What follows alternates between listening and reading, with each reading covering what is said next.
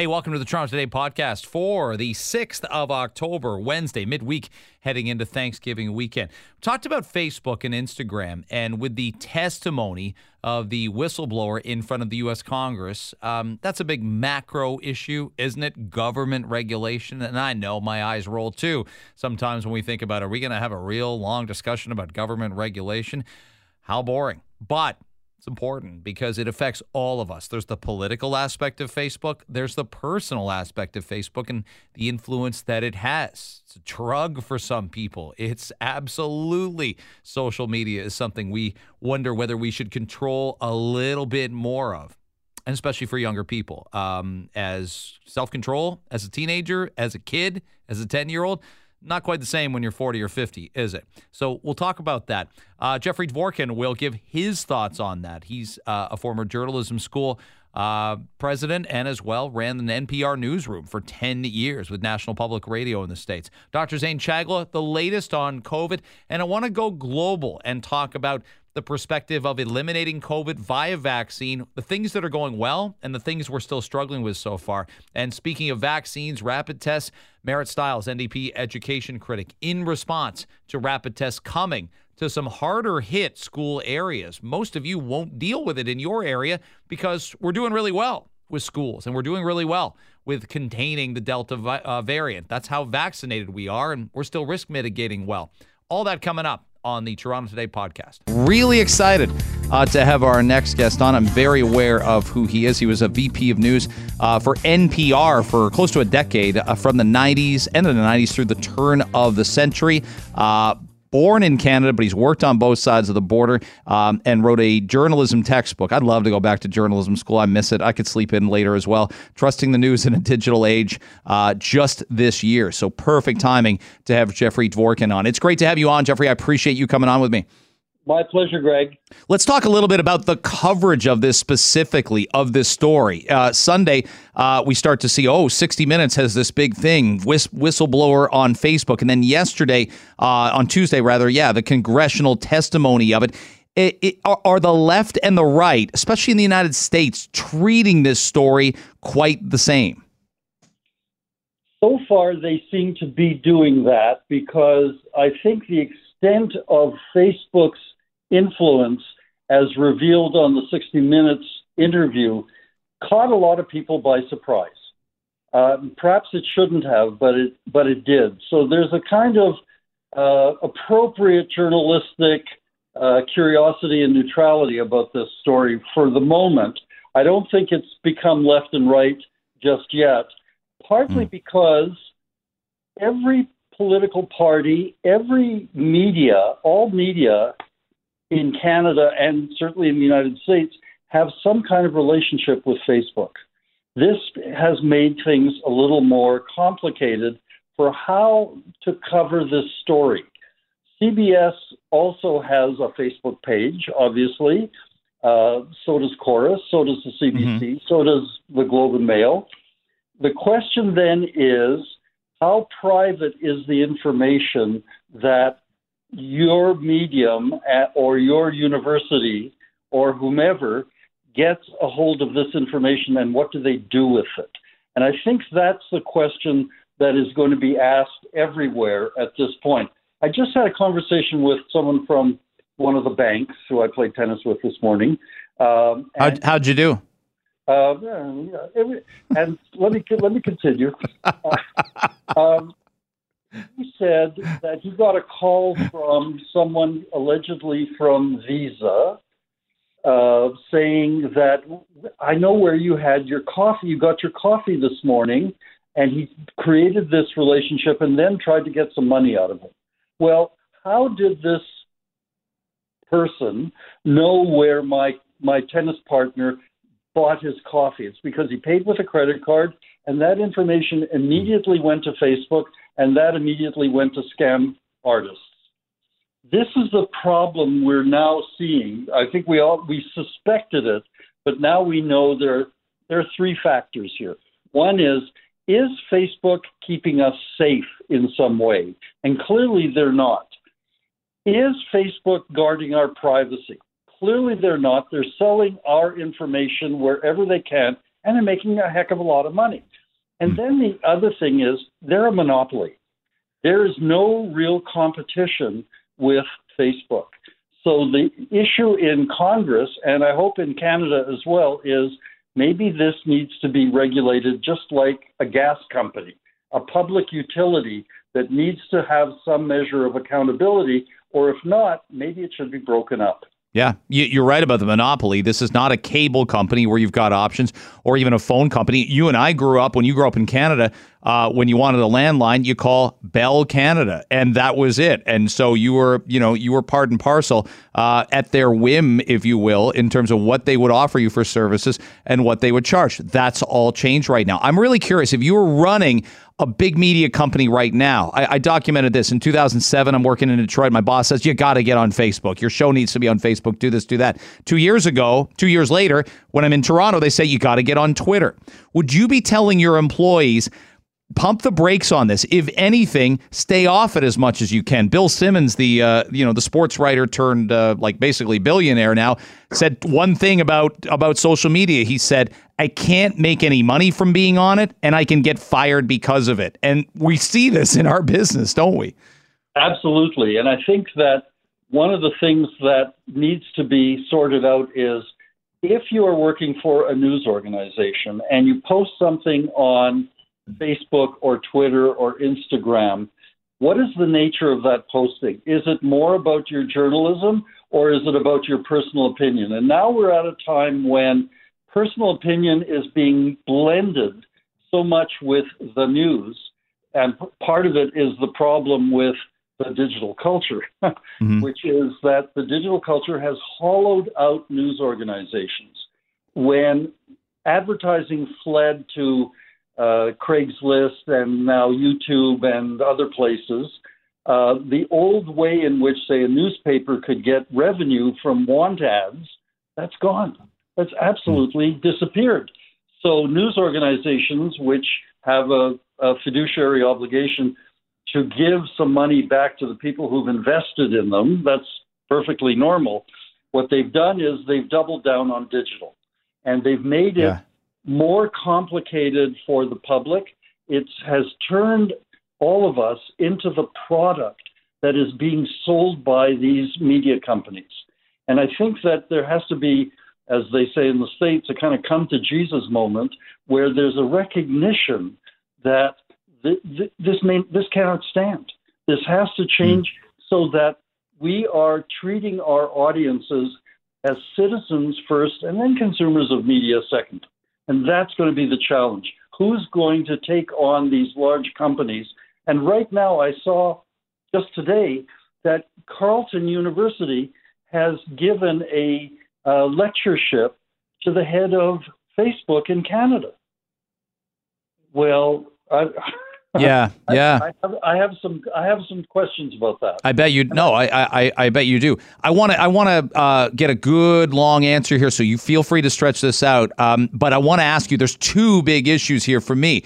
One is the Facebook inside the home, and as a parent, and as we're seeing the influence on teenagers, specifically females. The other is political. I heard a lot of people listen to our segments yesterday say, I don't care about the political stuff. I'll vote for who I want to vote for. I'm not dissuaded. I know what bad information is, but I am worried about my kids. And there's some people clearly that are worried about both. But they are two very different, specific, laned issues, aren't they? They are. They're separate issues, but they're also intricately connected. When I taught at the U of T and teaching first-year students out in Scarborough, wonderful, wonderful students, but the young women would occasionally confess to me that they felt demoralized and depressed by just going on the internet. Because there is always someone hipper, cuter, smarter, wealthier than you are. And so when you're an 18-year-old young man or young woman, this has an incredible effect of demoralization. And it also, and here's the other thing that I think is a real issue, is that the internet, not necessarily Facebook particularly, but the internet in general, is a purveyor of pornography. And this is now also an issue that needs to somehow be addressed, even as we acknowledge that there are free speech issues here. But I remember three young women came to my office at UTSC and said, "What's the matter with the guys here?" I said, "What do you mean?" They said, "They don't look at us in the eyes. They don't talk to us. They seem to think that we are basically porn stars in waiting." And I tell you, I was shocked. But I think that this is part of when you talk about the influence of the internet on younger people, especially on children, Instagram, which is owned by Facebook, has had a powerful demoralizing effect on kids in their early teens because of this idea that there's so much more out there and I'm not part of it. So there's this FOMO, fear of missing out phenomenon that exists now. So somehow we have to figure a way that we can regulate, control, make our needs as citizens, as parents, as teachers, as students known, and know that we need to take some action on this. I wish we had tons more time. You're fascinating to talk to about this. I hope you come back. We'll ask you back soon. I hope you say yes, because I think your opinion's really, and your expertise on this, really valuable. Thanks, Jeffrey. My pleasure. Jeffrey Dvorkin, former director of journalism program at the University of Toronto. Our next guest we're always eager to talk to. He is Dr. Zain Chagla, infectious diseases physician at St. Joe's Hamilton and an associate prof at McMaster University. Dr. Chagla, it's been a while. I hope all is well in your world. Thanks very much for making the time for me. No, thanks for having me. I saw you mention yesterday, and we played the clip actually of Jacinda Ardern, the New Zealand Prime Minister, who in essence abandoned the concept of going COVID zero. New Zealand has unbelievable advantages that we don't have here in Canada with the size of the country, the span, the land border with the United States. So how would I put it? They gave it a good run, but post-vaccine and post-Delta, it probably wasn't the policy. Were we at all misguided, hoping or thinking we could do it back in January or February? You know, if this was the beginning and you know the way it was, then yeah, I mean, I think there was potential for this to work, but you know, as we saw this thing progress, especially, you know, the big thing about this infection is we have people that are infected that are asymptomatic. And unless we can hermetically kind of seal ourselves off from the world, track every case aggressively, you know, offer all those supports and isolation pieces to get everyone, you know, settled.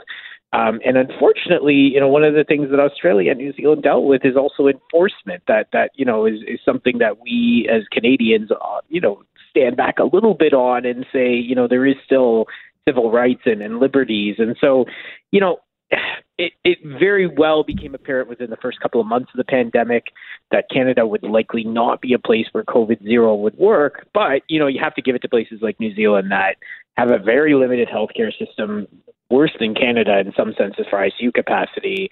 And they had the natural barriers to make it an effective strategy to police traffic coming in.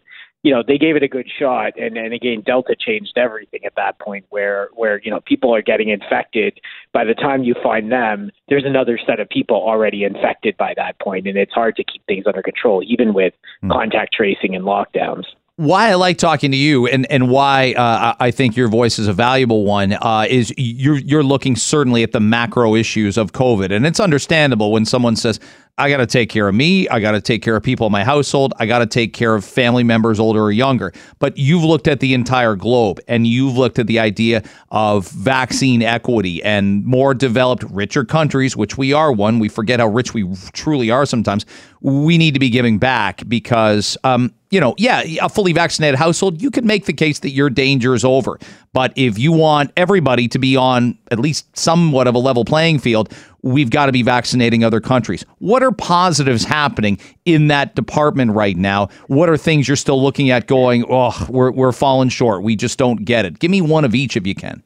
Yeah, so I mean, you know, the targets for the end of the month were at least 10% of the world has seen a first dose of vaccine. You know, the targets fell a bit short in sub-Saharan Africa, but a good number of countries were still able to meet that. So that is progress. You know, there are vaccines rolling into places where they should be. But, looking at the future forecast, and particularly now with pressures of a booster campaign in many countries, plus pediatric campaigns in many countries that are upcoming, there is going to be a lot of strain. And COVAX, our global consortium, is already 25% down on what's projected to come in to them to distribute to the world by the end of the year. I wouldn't be surprised that 25% figure gets revised in October and November as countries start pulling more of their supply back. And so, again, this is going to have implications not only for us. If we want to travel, go see the world, go to those sunspots. Yeah. Want to go. There are places there that haven't seen as much vaccine as Canada, but also, economically and even with the variation and variants of this virus, we got to be paying attention to this, right? If we want COVID zero, if we felt like COVID zero was an appropriate approach, we should be vaccinating much more of the world to achieve that, not just revaccinating a small portion of the world. Well, I know you saw what the IMF chief said was the number, and it's a $5.3 trillion global loss because of a lack of vaccines to low-income countries. And to bring it home a little bit, this is a little bit like people saying, oh, well, tests cost money and these rapid tests and whatnot. I'm like, you do realize what an ICU stay costs, and you do realize what hospitalizing someone and putting them on a ventilator costs. And then there's the, rehab, there's the mental, physical, emotional rehabilitation post-COVID costs. So you can pay now or you can pay later. But either way, there's a bill at the end of the day. Absolutely. And again, we're seeing this economically here in Canada, right? One of the East Asia is a huge provider of microchips for our cars. Well, guess what? If those don't come, cars don't come off the lines in Canada, which means not only do we not have cars to purchase, but jobs are actually being slowed down because of it. And that has its own losses. So, it's hard to say as a globally connected world, we can just insulate ourselves and saying we vaccinated us. You guys deal with it. Again, it's going to affect Canadian industry and economics just as much as it's going to affect us from a healthcare standpoint. When I saw the numbers yesterday, and I'm encouraged. It was tweeted out by the province, 155 people in the ICU, 147 of the 155 are not fully vaccinated. So we've got 8 people. 8 in a province of 15 to 16 million people in intensive care. Would we love to have 0? Sure. But we only have 8. And maybe in spite of some of the misdirection and the miscommunication and some of the apathy about COVID now, we're doing really well. Do we pat ourselves on the back enough? Shouldn't that not be the lead story sometimes, is how well Ontario has been insulated against COVID and against Delta? Yeah, absolutely. Look, I think there's a lot of successes we've had in Ontario, and we've had vaccine rates that are really high. But more importantly, the outreach and the people that have been working on the ground trying to get vaccines into the highest risk populations has been going incredibly well. Could it be better? Absolutely. But, I think this is one of the proud points of Ontario. And the reason why we're not seeing this rapid surge in cases that we've seen out west is that, we're vaccinating the highest risk people. They're protected now from COVID-19. Yes, there are pressures that may move into the winter season that may make the risk of infection higher, particularly as we're going inside. But for the time being, vaccines are doing exactly what they need to. If you think back to October 2020 as compared to today, the case numbers are the same, but the trajectory is very different. Cases were rocketing up last year. We didn't know if we were going to lock down again. We were worried about schools closing. We were worried about healthcare capacity being overloaded. And now, we have vaccines in 83% of the population and 86% with a single dose. Healthcare utilization is stable. We have schools open. We have much of society open. We're talking about having Thanksgiving together for the first time during this pandemic. I think there is something to be proud of here. It doesn't say it's over yet, but I think at least we can breathe a little bit right now to say, we're doing pretty good. And as long as we continue to do what we're doing, I think we'll be okay for the next few months. Dr. Zane Chaglar, our guest. Yeah, last thing, like it's you and I know what social media is like. When you actually put out good numbers, people are like, don't get cocky. They're still and I'm like, you and I like our sports. To me, this is like, This is like Kyle Lowry showing up for a big game. He knows how good he is when he shows up, but he knows how hard he has to work. I think it's two things. You know what you do best. We know what we've done. We should congratulate ourselves for that. And we know we got to keep risk mitigating. Who are two of the two guys that stay the latest in NFL quarterbacks are Peyton Manning and Tom Brady. They're not the most gifted or skilled quarterbacks, but they damn well work the hardest, and their confidence swells as a result. I sometimes worry we don't do that enough here in this province and say we got this, but we got to keep working. They're two things. Yeah, and I think as case counts stay relatively low, we can focus on things that are high yield interventions now, right? Mm-hmm. Dr. Moore with rapid testing in schools yesterday. We're now working, there's lots of new exciting early therapies for COVID-19 to mitigate hospitalizations that we're slowly starting to bring out. I think this is the time, right? We're going into this winter. Yes, there's going to be a lot of pressure as people go indoors, but we have the opportunity now to really focus on where it counts and try to mitigate transmission on where it counts and do that, right? Work hard still.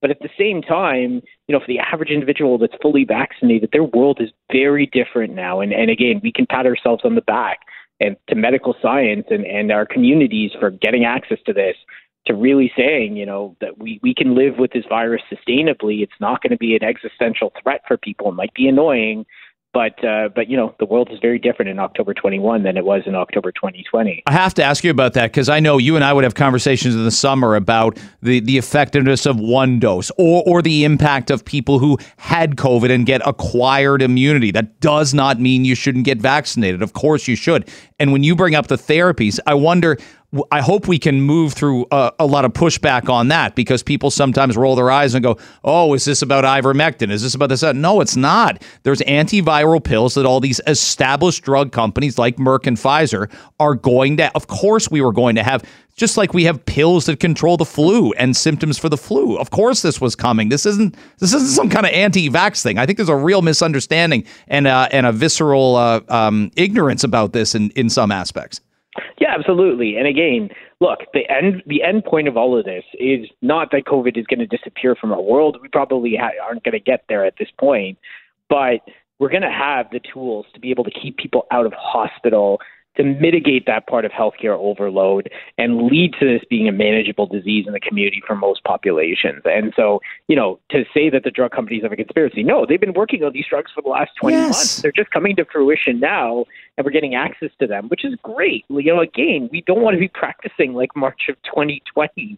We want to be practicing with a year and a half of innovation in place. And, I would rather be at this place with all of these tools in the chest rather than the way we were practicing in October of 2020 and just praying that things wouldn't get worse. And obviously they did. Amen. Amen. Thank you very much for coming on. Love your perspective on this, Dr. Chagla. Have yourself a great Wednesday.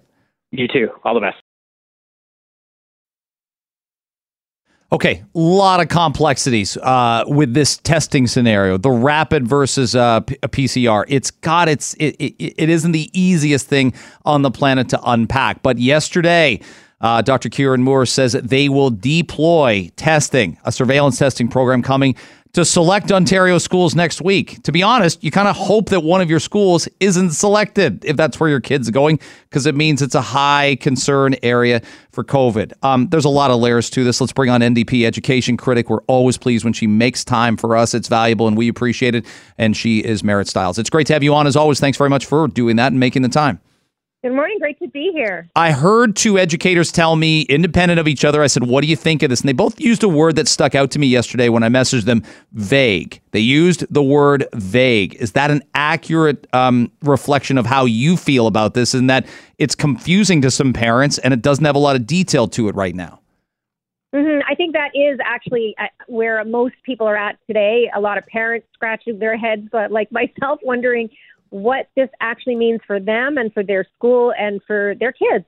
And that's, I think, what everybody was left with yesterday were just more questions than answers. And, about a week ago, the government cracked down on parents who had organized in schools across the province to try to acquire rapid testing and put in place programs, without any kind of central or provincial leadership on this. And then they shut that all down. And so a lot of people are wondering, well, why did they shut that down?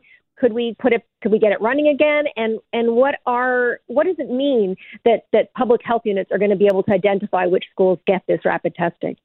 It is concerning, too, because they've got value. Dr. Moore said they've got value for unvaccinated, asymptomatic students. And I'm thinking, well, symptomatic students, of course they should stay home. And I do think parents, for the most part, are being very proactive, being very understanding about the circumstances. But they're nervous, too, aren't they? And we're right where we were last year, whether you're vaccinated or not. Whereas if you keep your kid home a day or two, suspicion starts to grow and your school may ask, well, why is that kid home? And it could just be the flu. It could just be a sore throat. It could be something mental or emotional, but everybody would worry that kid coming back had COVID in the first place. Yeah, that's right. And that's why testing is so important. But look, I mean, at the end of the day, what's missing here and what has been missing since school started is a proactive strategy. You know, I'm not the expert. Most of the parents I know have had to become experts to some extent on testing and what's right and how to make this kind of thing work because the government has failed. And so what we're looking for right now is, again, more clarity, more leadership to understand how these tests can be best used. And we have seen other provinces like Nova Scotia and Quebec put in place more comprehensive programs. So the government has a lot of details that they need to roll out. And instead what they're doing, again, is they're downloading everything onto public health units and school boards. And so I'm really worried we're going to see this patchwork program again, and people are going to be left with a lot of that same uncertainty, unfortunately. Marit Stiles is our guest, NDP education critic. What I hear on the ground, though, too, and I wonder if it's what you hear, is, look, schools went better in the fall last year than some had predicted. You're going to see a wide range of predictions. You did in 2020, and you did here as well. But I think parents, for the most part, are pleased. They know teachers are bringing it every day. They know the long hours are there. And of course, there's some stress with it, even if they're fully vaccinated. But I don't know that there's the same stress for a fully vaccinated educator and for parents of fully vaccinated households like there was last year. This seems to be going better than some predicted. Well, sure. Vaccination is absolutely the key. We know that. And until we can get all of the younger kids under 12 actually vaccinated, until that is in place, we are going to be dealing with some of this uncertainty, this ongoing stress to schools and families and communities. So it is critical. A third of the COVID cases right now are in our schools. And a lot of that is, of course, those kids who aren't eligible yet for the vaccination. So, but that's why this rapid testing is so critical in this moment. And also because really, ultimately, our aim has to be keeping our schools open, keeping our kids in class, in person. Last year was, it may have started out okay, but it was a disaster. We had 26 weeks of closure. We cannot afford that again. And that's why we're also calling on the government now to get the wheels moving so that we can have a school-wide vaccination program in place as soon as those childhood vaccines are available. But I'm curious, do you worry winter somehow will be worse? Pre-vaccination last year, I got it because we were able and teachers were as resourceful and resilient as they could be getting classrooms outside or having gym class outside. But kids were still eating at school indoors. They were still gathering at school indoors. And I don't know, I can't speak for your kids, but I mean, mine are inside more than they're outside. It's great if we can get them outside 2 or 3 hours a day and they're out playing a sport or shooting hoops or walking or biking with a friend. But for the most part, we all live more indoors than outdoors. What do you think changes come January or February, if anything? Yeah, I think that's why, again, we're all hoping that we can get this vaccination in place as soon as possible. But yes, because I think if not, then we are going to have those risks. But look, I mean, like you said, a lot of kids are already eating inside. Most of their activities are inside on these rainy days we've been having. And furthermore, what we're seeing across the province is, unlike last year, we're seeing class sizes bigger in many cases than they were pre-pandemic, which is also really not exactly the right direction we should be going in. It doesn't make sense in terms of their ability to properly space and have good air circulation and ventilation. And it doesn't make sense in terms of just supporting those kids who have struggled so much over the last 2 years. Marit Stiles, our guest, NDP education critic on Toronto Today, Global News Radio 640 Toronto. I mentioned this to a couple doctors this week. We've got a vaccine uptake of 12 to 17.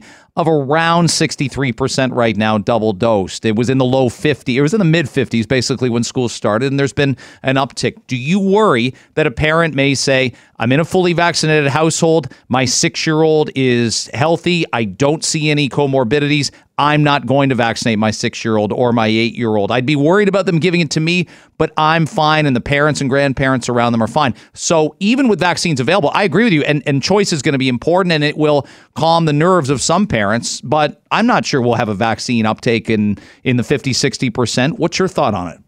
Well, this is why we make vaccines like the ones for measles, et cetera, mandatory in our schools. I mean, obviously, we allow for some medical exemptions, but we do have that list of vaccines that are required if you're sending your kid to school, and that is why we're also asking for this to be added to that list.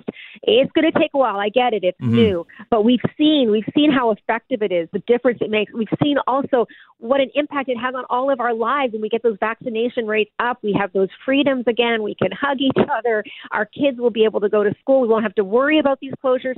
It's going to be so important, but the government needs to show leadership on that. They need to, unfortunately, they need to limit, I guess how many people can opt out. We need to make sure that those that are eligible get the vaccine, and we need to make sure that most families are fully vaccinated, or we're not going to get back to normal, and we're not going to get our economy back and growing. So in New York State, our neighbors there, they have a requirement for vaccination for kids in elementary school and up, or those kids have to they have to undergo weekly COVID-19 testing.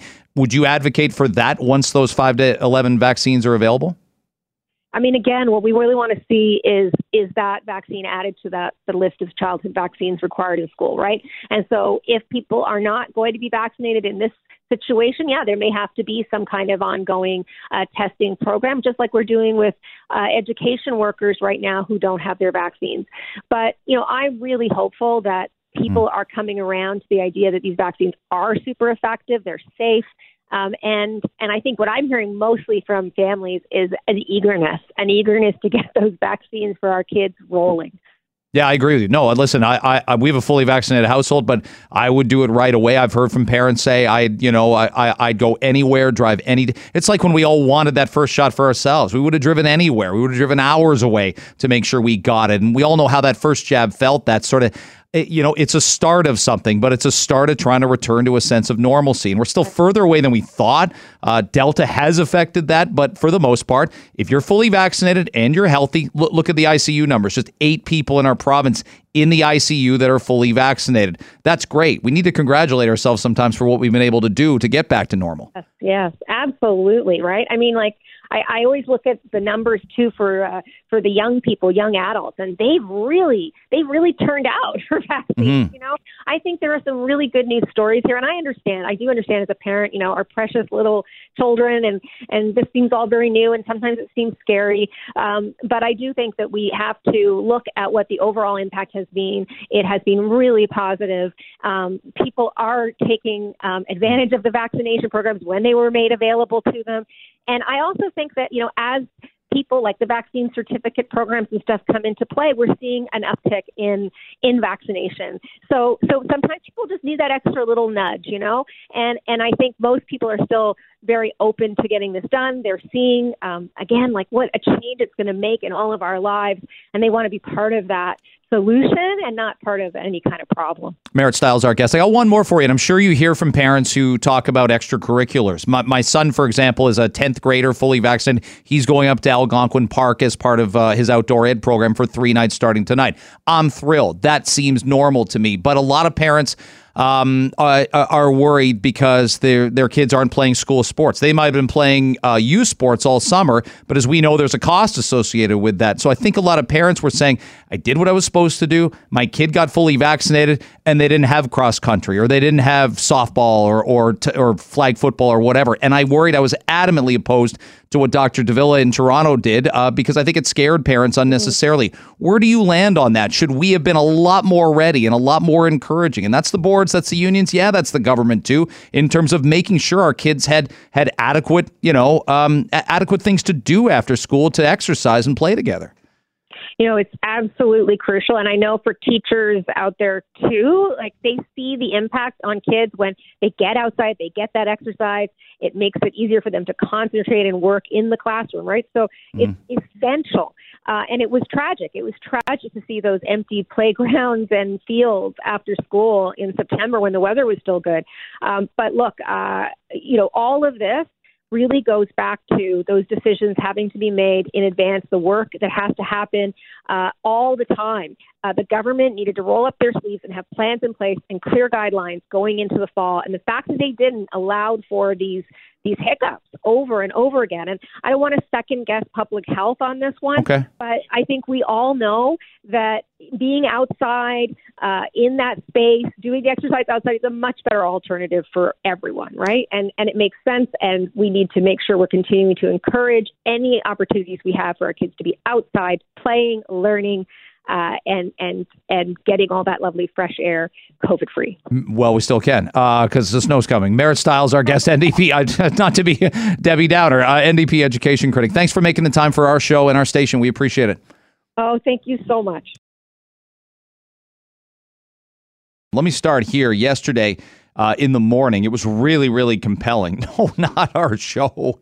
Some of it was. But really, really compelling testimony by the quote-unquote Facebook whistleblower. It's amazing how we've determined who and what a whistleblower is now, but we have. And if you are going to tell stories and tell anecdotes, you're under a lot of scrutiny. You better have your ducks in a row. If you say this happened at my company and I can back it up, well, you better be able to, because you can smell. Like, there's a smell test.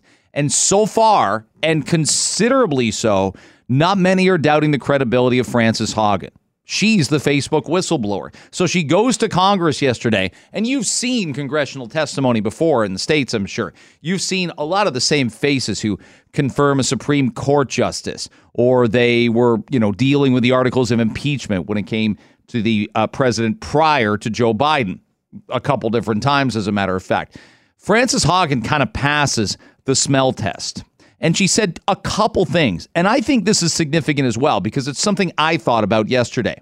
I don't want to see Facebook destroyed.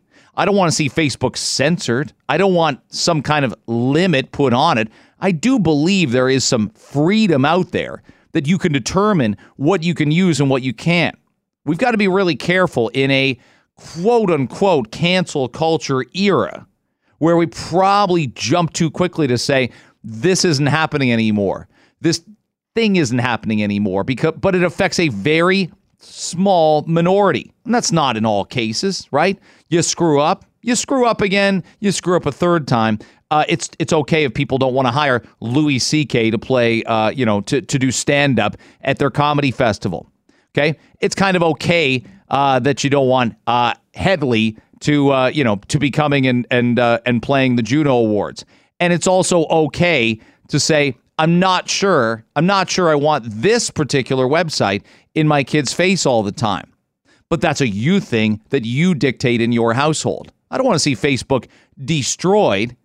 I want just regulation. We regulate everything else that could be addictive and harmful. We do it with alcohol. We do it with drugs. We do it with gambling. Okay?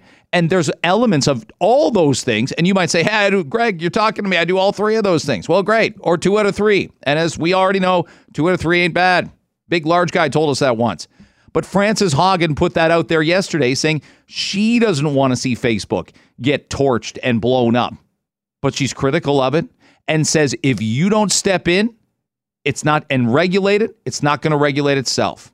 If someone doesn't step in, talking to Congress, and do the right thing here, they won't. And that's significant to me.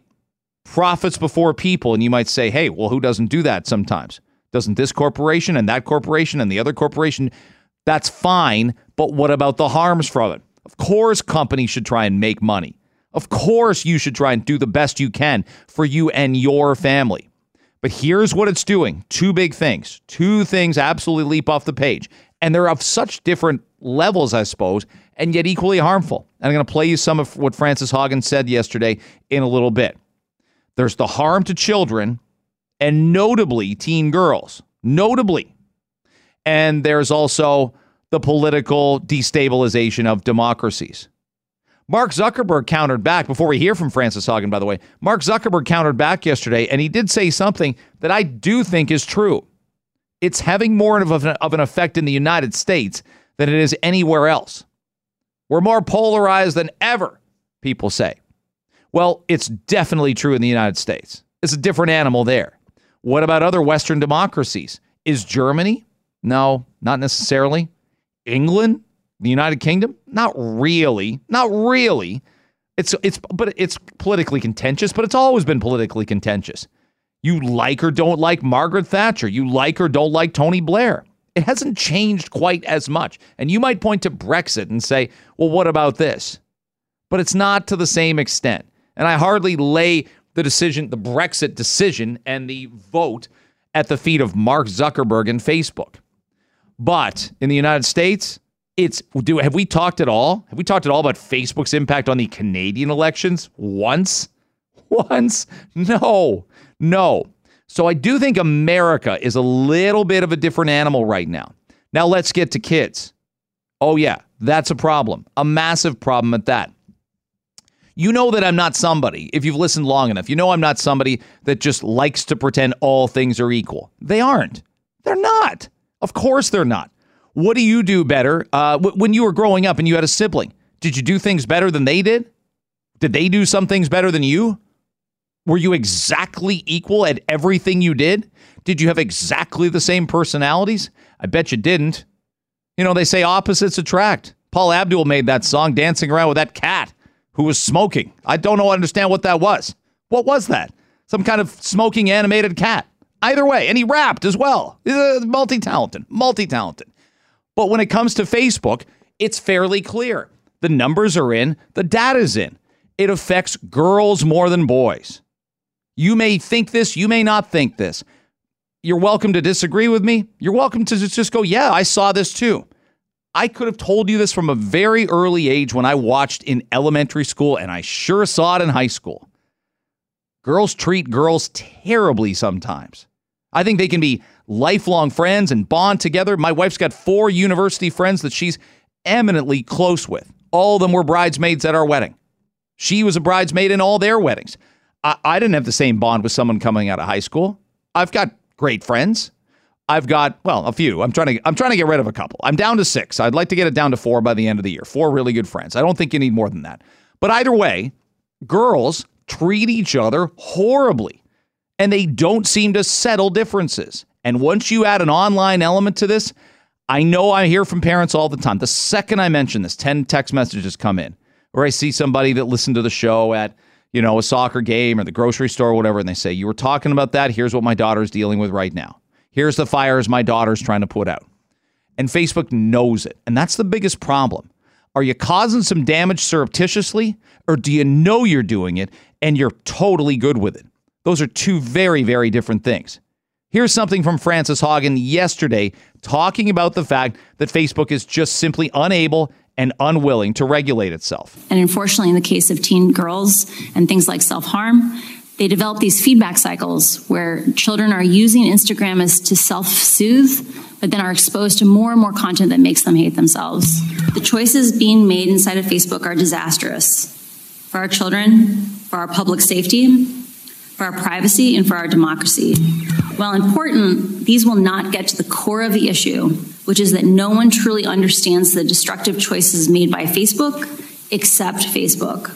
Facebook knows. Here's a quote from a closed-door meeting in Facebook. They know Instagram is, quote, like cigarettes for under 18s. It may be the new cigarettes, whatever cigarettes were in the 50s and 60s.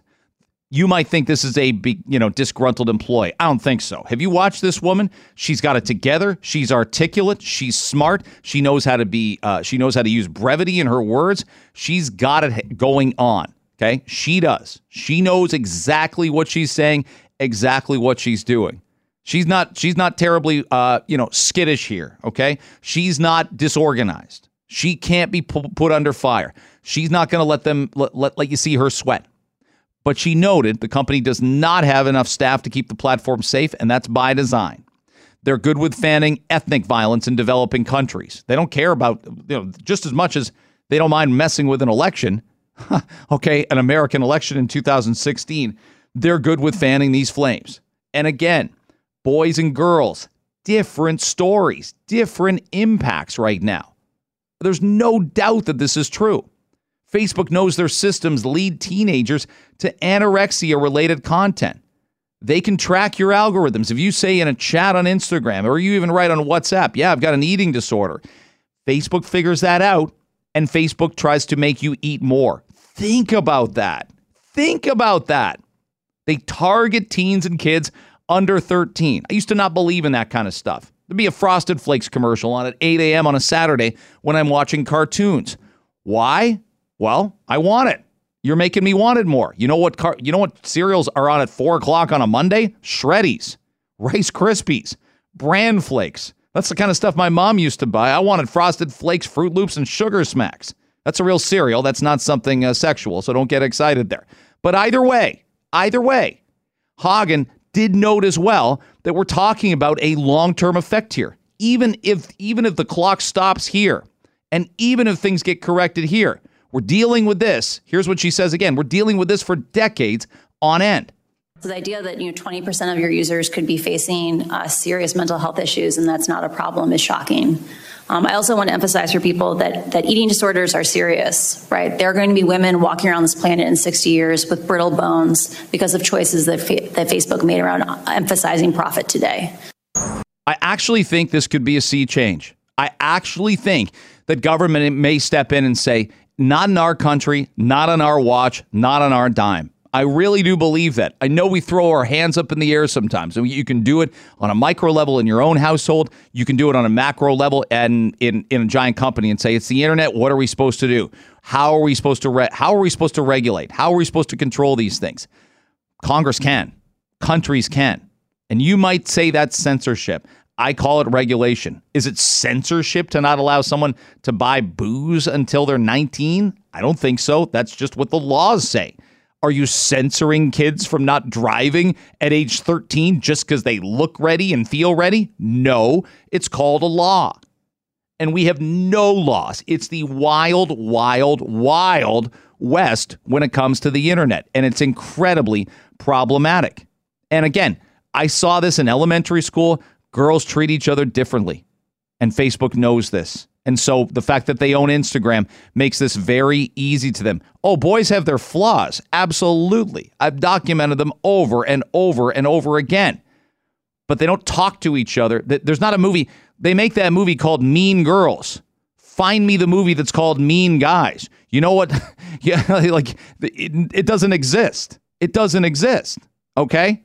Bullying happen. Bullies end up happening on the elementary school playground, and you sort it out.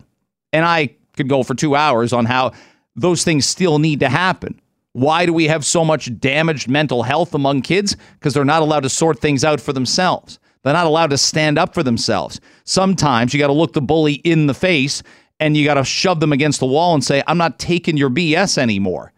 But nobody wants a 3-day suspension. We were able to do that back then.